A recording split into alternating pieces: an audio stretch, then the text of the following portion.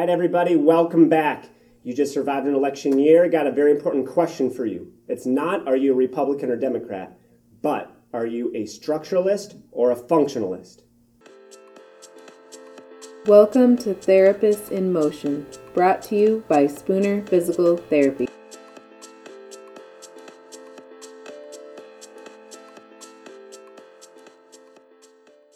All right, and with me today we have Paul.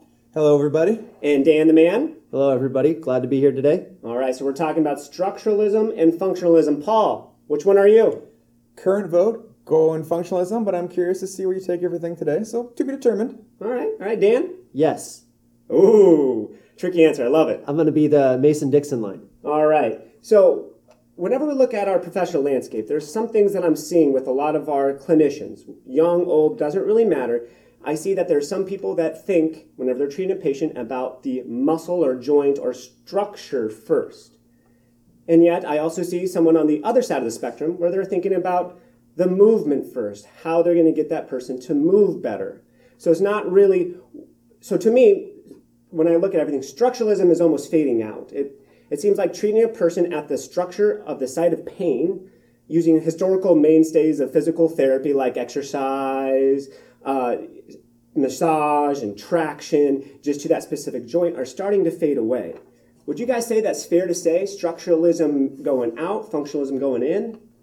At surface level, I definitely agree with you. I think there's a little bit of dependency upon how you define structure, but yes, I think there's a definite shift towards function in general being a huge catchphrase in our profession and looking more at the movement and addressing that initially. Yeah, I mean, whenever I look at insurance companies, all of a sudden we have to do FLR codes, functional limitation reporting, function. And then we have functional goals that we have to write. And then from the documentation standpoint, we have big picture concepts of telling the story, not necessarily speaking just about the function. Not only is the insurance companies pushing us that way, you touched on it with the products being marketed to us. You have a functional everything nowadays. And it seems like if you have that tagline of function, PTs are going to buy it, eat it all up. And even APTA, they have in their vision, transforming society by optimizing movement to improve the human experience. Optimizing movement, I believe that's also another catchphrase of function in there. But despite this shift, I see the educational landscape sorely lagging behind in teaching function. I've always thought that the older the PT is, the more likely they're going to be the structuralist. Would you find that this is true and that new people are coming in with a better appreciation of function, or are we really behind the ball on this? I would say right now, I think it's kind of a mixed bag where there are therapists based on educational philosophies as well as clinical experiences that have been exposed to more functional movement patterns and functional evaluation. And there are therapists coming out who still are solely focused on, does this special test show a labral pathology? Does this special test show a ATFL ligament sprain? And they are solely isolated on finding a diagnosis for the patient and saying that this special test tells them how to treat a patient. I agree. I feel like everyone tries to be very regimented and find how they can stuff a patient into a box. They've got their 27 boxes. They want to find which of those 27 boxes that patient fits into. The funny thing is the knowledge is really there for the true function. They might have more functional anatomical knowledge than you do out of school for quite some time until you look back into it, but they don't learn how to appreciate or actually apply it appropriately to the patient. Yeah, I like what you said, how we're trying to fit people in boxes, and that's not really where they belong. But at the same time, when we look even at our research, like the peak in our field, like they're trying to figure out these algorithms which do what, essentially? Put people in boxes. Are they included in this? Are they excluded with this? And not to denounce the respect to research. That's what you have to do to create a good experiment. But we realize that things are a lot more complex than what our experiments allow.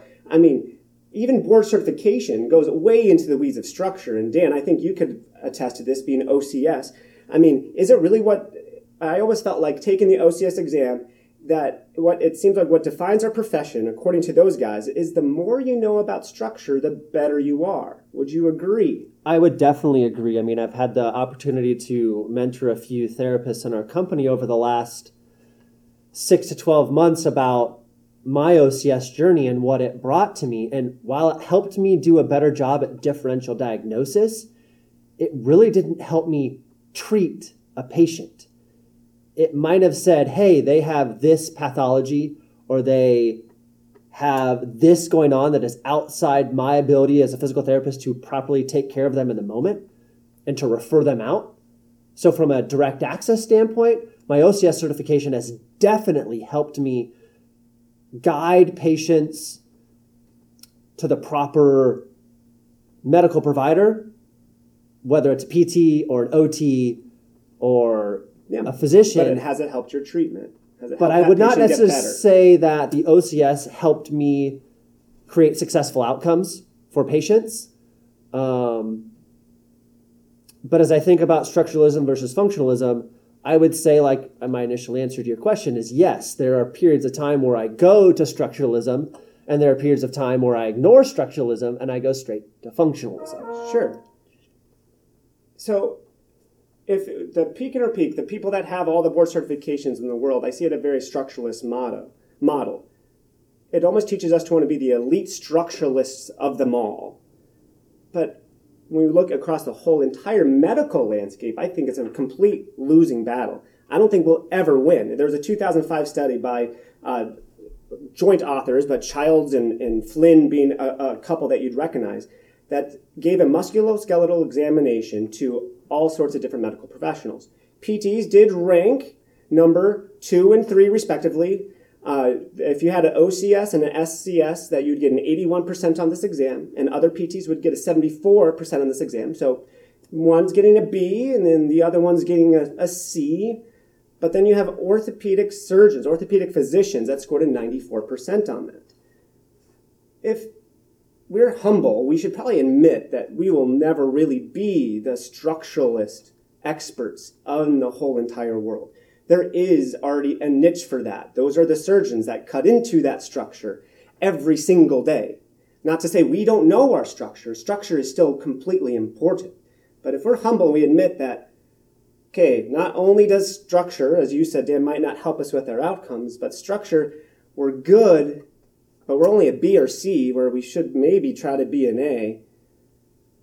Are we thinking about this from the wrong perspective? Rather, if we're humble, but if we are bold, should we try to become the functional experts in the world? So how do we really become functional experts in the world? What does function mean to you, Paul? Function means to me just specificity, to keep it simple. We know the body is unbelievably specific. It responds to the challenges presented to it. So being able to appreciate that when a person is moving, what is actually happening across the entire kinetic chain for that individual to accomplish said task.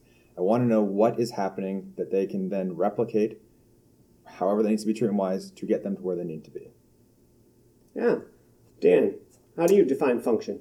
Functionalism, maybe. You know, I think function/functionalism to me is more about what does the patient need to be able to do in their daily environment. All too often, we see individuals who come in with a ACL reconstruction and they're doing straight leg raises, or total knee replacement and they're doing short arc quads. But total knee patients are going to vary vastly on what they want to do. Are they a golfer? Are they a tennis player? Are they somebody who needs to crawl around on the floor because they're the primary caregiver for their grandchild? But I also want to look at function in not just normal function, but efficient function, optimal function, and how we as movement experts can identify breakdowns in their kinetic chain, as Paul mentioned, determine if it's a structural cause or it's a neuromusculoskeletal control cause, and help them get to trending towards optimal/efficient movement or function. I like what you said about being movement specialists, not necessarily being structural specialists. That goes into functionalism a little bit more. But you both said something that was highly specific to that individual. And that's what functionalism brings. We're structured Doesn't depend what environment it is. It doesn't even depend if it's person's alive or not. Structure is there even as a corpse. So the environment is important. So if we look at being a movement expert, and we look at the environment, this is where I think one of the foundations of function has to be that environment. And what's the environment that we all share, despite where you are in the globe? You have your X, Y, Z axis. That is the three-dimensional environment we all exist. And through that three axes, you get your three planes of motion: sagittal, frontal, transverse. Back in school, the only time I was ever even exposed to that was the front page of our anatomy textbook that gave all those different positions of a body. Past then, it all delved into structure deeply. I feel like if we focus just on that XYZ axis and learn to look at not only the structure, but the motion of that structure, we would have a little bit more appreciation, be able to develop specific treatment plans that is function of what you guys are talking about. So if we are living these XYZ axes and we appreciate that structure moves through them, I think that we also need to have a better way of conceptualizing, evaluating this motion. And so this is where there's a lot of techniques across the board, whether it is Gray Institute, which I'm fond of, whether it's IPA, which Paul and Dan are both big into. What is your guys' take on global movement assessments in these XYZ axes? How does that differ for you guys rather than maybe the pure structure way of what maybe you were taught in school? Paul? It's funny. I think I try to apply the pure structure and the knowledge that I have for it to determine what is the lacking issue or the deficit for the actual function. So, for example, when I look at a shoulder, I'm looking at each of the planes of motion, but I'm interested in, is the clavicle getting the posterior roll, the elevation, as well as the retraction that is required? There's our three planes of motion, but I know the degrees and the amount that has to occur for each of them in each of the three planes. So I'm looking at the actual structure itself. I'm looking at, is it achieving your in-the-box measurements that it needs? Is it achieving it equally? Is it achieving it in the organized pattern that the body is designed to? And then does that allow function to occur? Or is there one that is lacking that I can address to improve, kind of what Dan said, the optimal state of motion, and then retrain it to maintain that optimal state of motion? So I base my function on a bit of structure. Sure. Well, and as we go on, we'll realize that this is not just completely polar opposite. One cannot exist without the other. Like I said earlier, structure without function is a corpse, but then function without structure is a ghost. You can't have the opposite extremes. We live in this medium world here. But how do you know? I'm going to challenge you a little bit, Paul. So you said something about posterior roll of your clavicle during elevation of the humerus.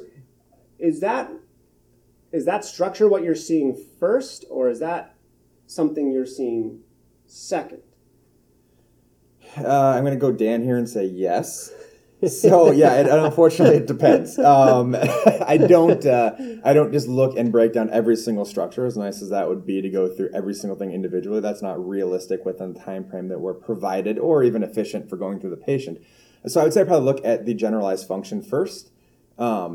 But again, it depends a little bit on patient specific as far as how they present, what they need, and what I actually need to tackle, and what they need to get back to. You know, what type of level are we looking for? What are their goals? Like Dan said, different goals require a different thought process or a different look and a greater specificity on truly getting them optimal and efficient movement. Well, and, I also feel that it's based upon how the patient's presenting and what their severity and irritability is that day. There may be days where I would love to functionally evaluate a patient, but based on what they present in their subjective history, it may not be feasible. Or from a tissue healing standpoint, it may be contraindicated to load that fresh ACL in the transverse plane. So there are times when I evaluate in more of a structural way based on what the patient tells me, but the flip also happens where I come in and I'm anticipating to be limited in a structural evaluation, and after subjective questioning, and I find out that this patient is 2 weeks post-op X and they're already doing things that make me a little uncomfortable, I'm going to take them to that functional progression and evaluate them there to really determine where my starting point is for their physical therapy. Because if we don't start their PT at the correct level that begins to challenge them, and that could be from a tissue mobility standpoint, that could be from a structural joint standpoint, that could be from a functional movement point of view. If we don't start them at the right level, we're doing ourselves, and more importantly, the patient, a grave disservice. Seems like you're talking a lot about intensity. And we want to make sure we're going at the proper intensity for a patient. But I'm going to push back a little bit. You almost inherently implied that doing a functional evaluation on someone is more intense than something else. I philosophically don't agree that's true. Function can be intense. Function can be simple.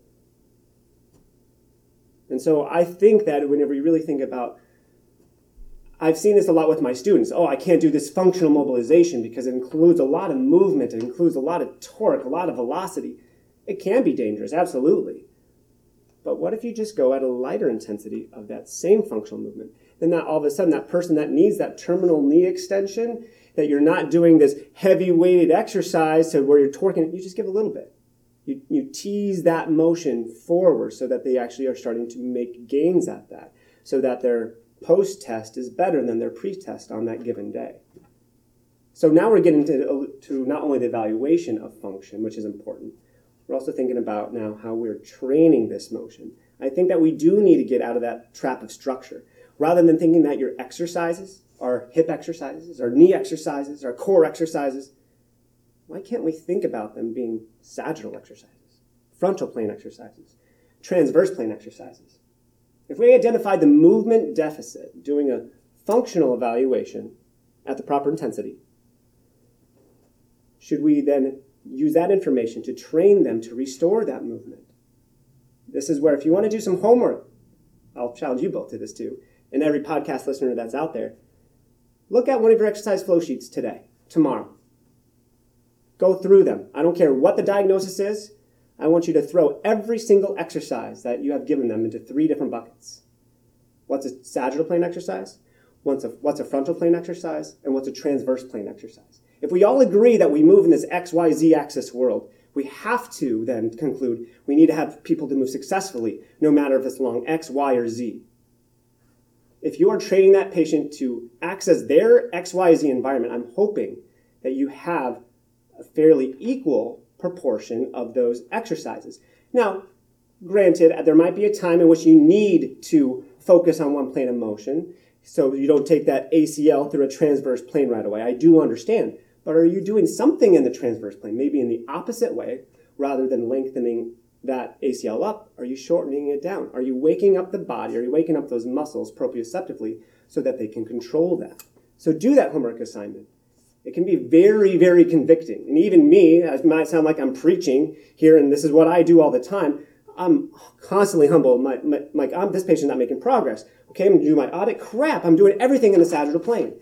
Why am I doing that? I'm getting myself in a rut. There's something I'm not seeing. There's something philosophically wrong with how I'm approaching this, because if I believe in XYZ environments, if I believe in 3D motions, I should be treating them in all 3 planes of motion. I'm curious. I want to ask you a question, expand on something, Andrew. So let's just take, for example, one of my least favorite exercises ever created by man, the long arc quad. If I do a long arc quad, am I not moving in 3 planes of motion still at the knee? Is there not a transverse plane rotation that is occurring? Is there not a pretty obvious sagittal plane motion and even some frontal plane slide glide that occurs with it? Sure, and when you look at the joint mechanics, I couldn't refute that. But is it specific? Are you training that patient to backward? And that was your definition of function, which I completely agree with. Function has to be specific. There's not very many people that say, Andrew, my goal for physical therapy is so I can kick a ball in a seated position because that's going to bring me joy in life. If that's really what they wanted to do, I would train them to full arc quad. Happily. But most people say, no, Andrew, I do want my quad strong, which I think that's what you're trying to get at with this full arc quad, but I don't want my quads to function in this way. I want them to function so I can kneel down, get my grandchild off the floor. That to them is function. And that's where, little sidebar, I wish more of our patients got completely offended by that kind of treatment. Where they look at that full arc quad and say, okay, I know you're really trying hard, but this is not what I want to do at all. Why are you having me do this? This looks like nothing I want to get my life back to.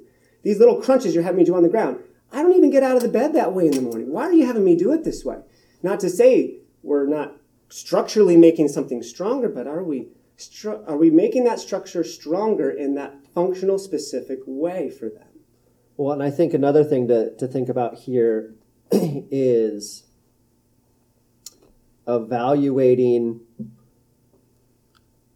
where a patient can be successful and which plane of motion are they going to be the most successful starting in.